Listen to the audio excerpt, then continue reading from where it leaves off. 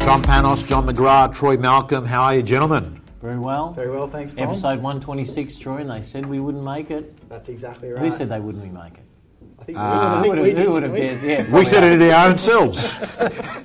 We didn't think we'd be here. And look at this. Amazing. So, Troy, thank you so much. So it is podcast 126, Troy. 126. We are. That's 126. very cool. Very cool. Okay. So I love this podcast today that we're going to do because... That's 52 weeks a year. Does that mean we've been going 2 years, or my math as bad as it was when I did Yeah, the we have a HSC? little bit of a break, but we're just about to tick over 2 years. 2 years? Yeah. John, my God, life goes fast, man. Actually, don't get me off the topic now, because you just made me think about something. I know you didn't do good at school. It's common knowledge across the real estate industry. You weren't a scholar. Yeah. Would it be fair to say? I was a lazy student. Okay, but I'm curious. Were you better at maths or English? Are you good at maths? Look, I'm really good at tables, all right? Right. Someone says, what's 8 times 6? What's 12 times 12? Or so for some reason, little simple numbers I'm really fast at. But, like when they started bringing in like trigonometry and all these theorems and things, and I thought, I just couldn't relate to it. To be honest, look, I don't think I was very good at it, but I thought, why would I ever need to know this stuff? And if I can't connect to what I'm learning and I'm going to have some practical application. Because interestingly, soon after I got into, obviously, real estate and then at Tech, and I was the number one student at Tech because every night I'd go in there and they'd be talking about things that I knew that I could do tomorrow.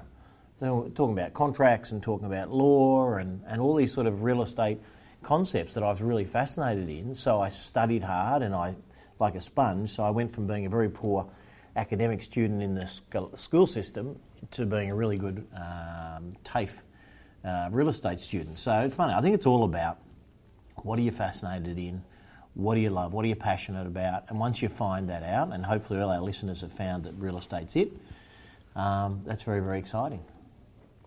John, on that point, it reminds me, I remember having a conversation, in year 12 when you're completing where you want to apply to study. Yes. There.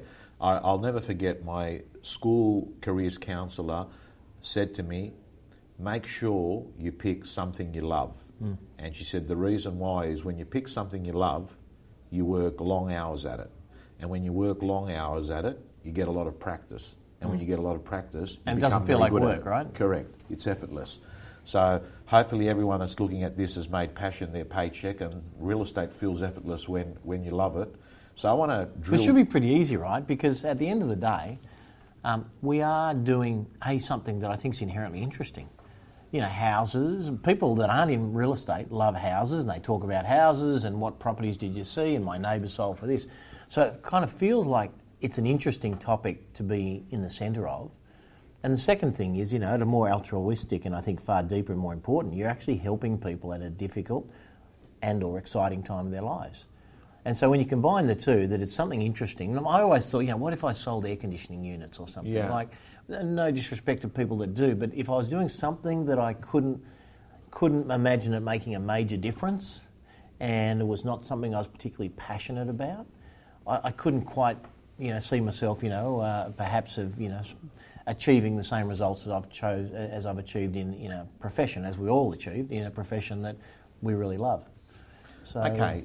Is it okay if we press the rewind button, John, and pretend I'm doing one of my attraction agent interviews with you 25 years ago?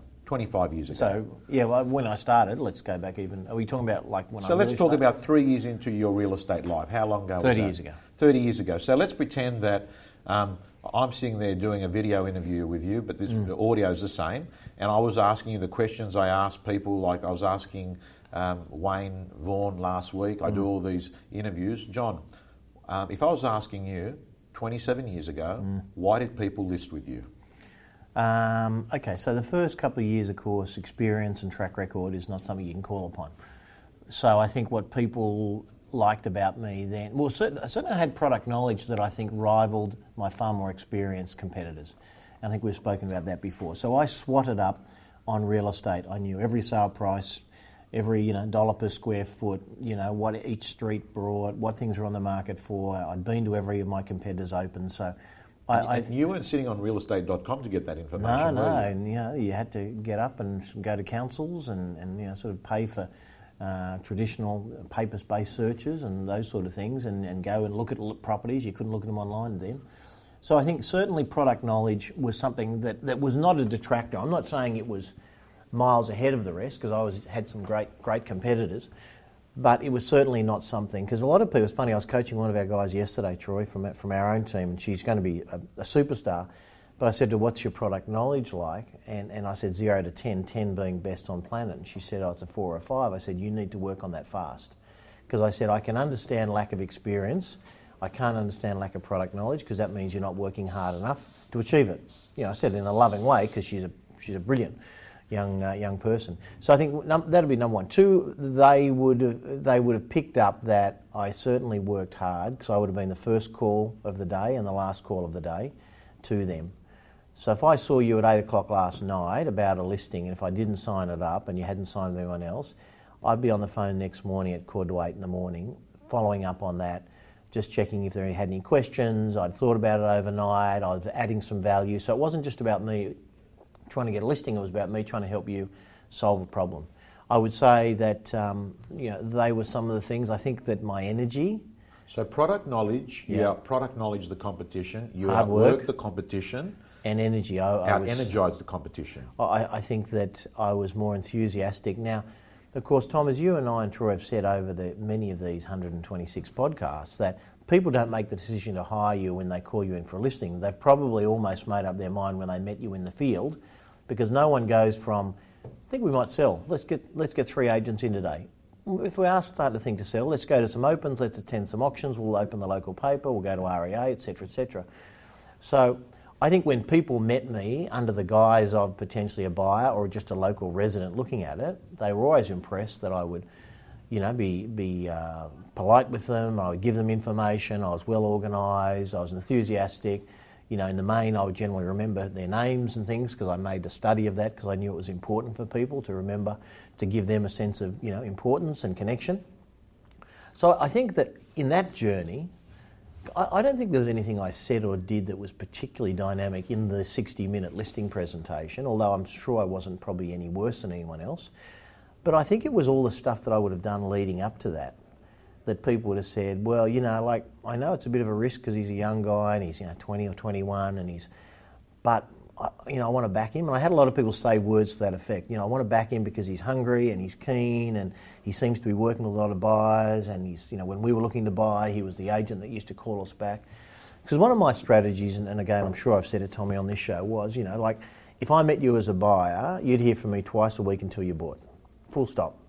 I'm just, John, if we were asking vendors or buyers back then if we were going to come up with, if we said, what are 3 things that describe John McGrath? And this is a very broad-based question. What would be the typical answers people would say? Probably some of them are those things. They'd say he's a hard worker. They would have said he's got high passion around service. I've always had, and I don't know where it came from, but in my DNA, I was born with this desire to serve people, and I love helping people, and I get self-satisfaction out of helping people. They would say he was highly organised. They would say he followed us through when most of the other people didn't. Most of the others would ring us 3 or 4 times and then get bored of us. He'd ring us 30 or 40 times until we bought. They would say he was generous in his advice, that he didn't just tell us things that would make his listings stand out and look better. Sometimes they'd be saying, look, I can buy this property, John, you've got it. Back in those days, 100,000. I've got this one across the road, so it's another 12,000, but I kind of like it more. And I'd often say, Tom, to be really honest with you, if I could buy that for 12,000 more than my listing, I'd sign the contract today, because that's got rear lane access, it's got a studio out the back, it's on the north-facing side of Paddington Street, etc., etc. And people say, wow, okay, so you're telling me I should buy that. And equally, they'd ring me up and often say, well, I've been on the market with XYZ Real Estate, and I've got an offer, but I'm really not happy with it, and I want to talk to you. I'd say, if I were you, I would take that offer. Mm. And people would say, wow, you're telling me to take the offer, so you don't want to talk to me. No, I'm happy to talk to you, but if I had that offer, or I would be telling you to take the offer. I think it's a very good offer. So I think it's that kind of commitment to integrity, interest in the customer way ahead of your own interest. See, one of the things that I often see, Troy, is people have self-interest ahead of their interest of others. So it's all about, I want to earn a commission check, I want to get that listing. So they put their own interest ahead of their colleagues, ahead of their customers, ahead of their clients, which is all insanity. Because in the long run, you lose pace. So if you put, other people's interests ahead of yours, you'll always end up ahead. How hard is it? I mean, it's still a common thing that we hear 25, 26, 28 years down the line from customers is agents never call them. How hard was it for you back then without the internet, without a CMS, without mobile phones originally? Look, I didn't see it as hard. I guess I look at it now and I'd say it is easier today, but back then all you had was what you had. And I just organised my day and I sat at my desk and I just went through my calls and I had all my 3x5 buyer cards and I took them out. Like nowadays people hit a button on a spreadsheet. Yeah. Nowadays I'd just pull them out and I'd ring, Mr. and Mrs. Panos, just following up, I know you look at those properties, how did you go? And I'd just write little notes on them and then I'd kind of put them back. So that was, for me, that was just like what I did. And I thought, wow, even today I think, our job's not hard. You need to be organised, you need to be energised, you need to work hard, you need to be able to deal with disappointment, all those things. But seriously, you think of the thousands of professions that are obvious ones to us, all around us here in this great country of Australia and the world. A lot of them are hard, and I refer to, with total respect, but digging ditches in the sun in Queensland would be a really hard job, right? I don't think I'd bounce out of bed and couldn't wait to get there personally, and I hope they do, but I would see that as hard. I would see as working in a laundromat in a little kind of 3x4 room every day that's humid and there's no great interaction or intellectual challenge for yourself. I would probably find that very hard. I found real estate, meeting clients, looking at beautiful properties, competing, the hunt, because Troy, I know you're an elite athlete. The excitement of competition is awesome. And I've just found, from my old football and athletics days, this was like a new style of athletics or football. This was like, chasing the listing and trying to win it and all those sort of things. So I don't find it hard in our industry, and I never did. I never found it hard. John, can you recall what your typical days looked like back then? I mean, so first thing was weeks. So I divided my weeks into listing days and selling days, and 90% I stuck to it, unless there was an extreme reason not to. So I had days of the week, and they were Tuesdays and Thursdays that I would do listings. And pretty much all day from 10:30, 11 a.m. onwards until I went home that night, I would be back-to-back listing appointments. So that was kind of allowed me time to get in the zone and the headspace of today's a listing day. So you chunked activities, basically. Chunked activities, yeah. And then Monday to me was all-day callbacks. So I'd meet, invariably I'd had 6 to 8 opens at least on a weekend and or auctions. So everyone I met would hear from me, and that really fired up my whole week, because 20-30% of them were thinking of selling. So that were my Tuesday and Thursdays. And then most of the others, up to 90%, were then thinking of buying, and if the property I was showing them didn't suit, on Wednesdays, Fridays and Saturdays I'd be showing them other properties. John, did you take buyer appointments during the week? Would you make appointments with buyers? Awesome buyer appointments. I found I had such a better hit rate. And I love open for inspections, by the way. I think they're great and would be doing them in spades today if I was out selling on a Saturday or a Wednesday. But I did find I had a much stronger success rate when I was one-on-one with people. So I'd say, Tom, let me come and pick you up. So again, it's all about service. I know you live in 104 Paddington Street. Let me come and pick you up next Tuesday. Let's go and look at 4 or 5 things that I've got on the market, a couple that have been advertised in Wentworth Courier. So you would go to people's houses and pick up the buyers? 100%. Pick them up. Shake the things. I say, look, I've got a couple of things, that are called off-market listings, which have clients that don't want to be in the local Wentworth Courier, so I'll take you to those. And then if you've got time, I'd love to take you for a coffee, because that was my ritual. I'd then take them down. It was often Zigolini's in Queen Street, 105 Queen Street, Wallara those days. And I'd take them down, then I'd get a debrief. If they had time. If they didn't, I'd drop them home. And then I'd take them through and say, okay, so let's walk through. What was the feedback? What did you like? What didn't you like? Do you want to make an offer on this one? And I'd go through that. So they got service. I think nowadays one of the downsides of open for inspection, and even to a degree the internet, is because it's a degree of self-serve, a lot of agents think, well, the buyers don't need service. They'll turn up to the open when I advertise it and they'll look at it on the website. This is a big decision. So you've got to sit down and say, Tom, you and Sula, I'd love to come over to your place and discuss the options available. You're obviously weighing up between a couple of properties.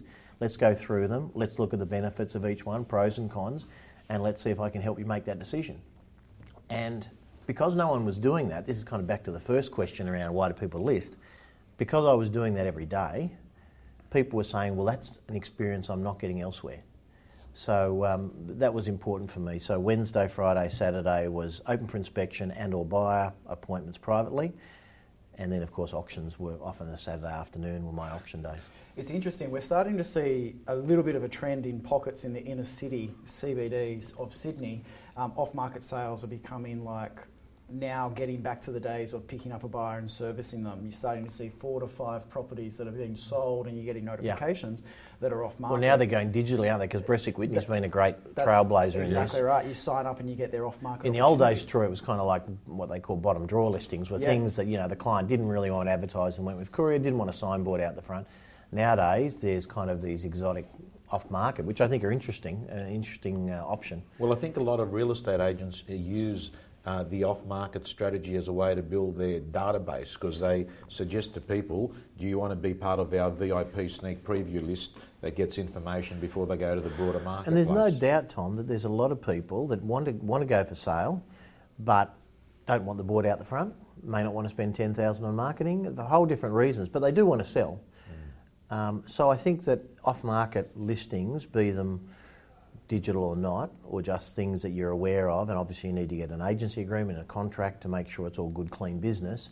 But if you get those things, I think it's repertoire. I mean, there's no doubt we come across agents, I think all of us in our travels, that some of them are really great at properties that list with marketing and open for inspection and auction, and they get fired up. Then someone says, well, look, Tom, I'm not sure I want to go through that process, or not yet anyway, but it's there. My solicitor's doing a contract, I'm happy for you to bring buyers through it. They kind of like ignore it. Yeah.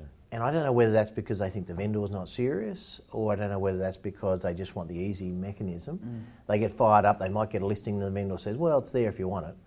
I think you've got to chase all business. Yeah. I mean, assuming the vendor is motivated, because you can have motivated people that don't want to have it in the local paper this week or open next Saturday. So I don't think you need to jump to the conclusion that if they don't want to put a big board out the front and out on REA, I don't think that you can jump to the conclusion they're not motivated. Yeah. Talking of REA, our sponsors. Yeah, REA and... we need to do a little jingle, I reckon. I've been listening to this great startup podcast, Troy. I've told you about. You were listening at the same time, funnily enough. And I sent it to you, Tommy. I don't know if you had a chance yet, but have a listen to it.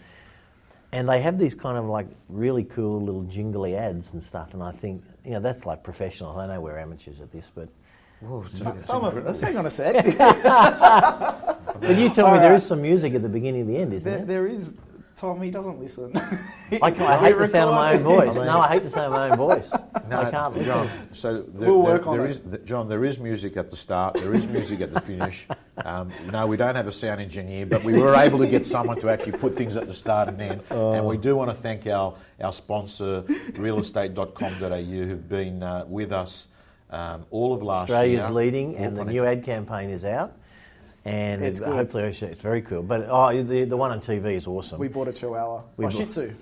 Yeah. We bought a Shih Tzu. But just even the one that says 2 times our closest competitor. There are not many businesses, big businesses, that can say we have twice the sales or revenue, or I think in REA it's page views and traffic, twice of our nearest competitor. That's a pretty dominant. I think that's applause for REA and the gang there. Yeah, Tracy and Andrew and many others that they've done REA was a sort of organisation, like any organisation that is very strong and powerful. It does get certain people that aren't happy with the power it's yielded. But over the last few years, particularly with the appointment of Tracy, we have seen the sentiment from the real estate industry to REA change. Obviously, 100%. People still have various paranoias about disintermediation. They obviously, any time that you write a cheque every month, you think about the value that you're getting, but we have seen a shift in market sentiment. But Tommy, the interesting thing, just anecdotally, maybe 4 years ago I went to a real estate institute in New South Wales. In fact, I think you were there. Yeah. It was down near Central Railway. It was like a think tank day. And I remember I thought, okay, well, this is good. I got this captive audience of agents just mingling before, guys that are... And REA was kind of, obviously a big thing on people's agenda because it was, a dominant way of selling property. And I remember saying to them, just as a director from REA, what's your experience like? And they said, REA, we hate them, but we can't live without them. And I took that back to the board and I said, guys, this is a dangerous position to be in. Now, of course, I agree with you. Anyone that charges you money and you pay bills to, in a lot of the times there's not that love affair that you get elsewhere. And I think the board and the senior management took it on board soon after we got Tracy as the CEO. And I think if I went back, in fact I know, if I went back to that same group now and I said, what do you think about REA? They'd say, totally different company. They care about the industry. They're interested in us. They listen to our gripes or our suggestions. And so I think it's great. So, it's a good lesson, not forget about REA and real estate advertising. It's a good lesson for business people that an individual with the right team and the right values and culture can turn the mind of an industry or a customer base very quickly with a new energy. Because you think about it, REA, even back in those days, they probably had 90-95% of the agents were on them. Yeah. And I would say of that group, 90-95% of them didn't think terribly positive things about them. Yeah. And nowadays, I think it's really turned around. So I'll just give a small mention. They have got an awards program that begins this year in October. They're doing awards. I haven't got the exact brand name. I think ARIA. ARIA Awards. So look out for that. There's going to be a lot of press conference stuff, information sent out to you. Good to see you guys. We'll see you next week. For 127.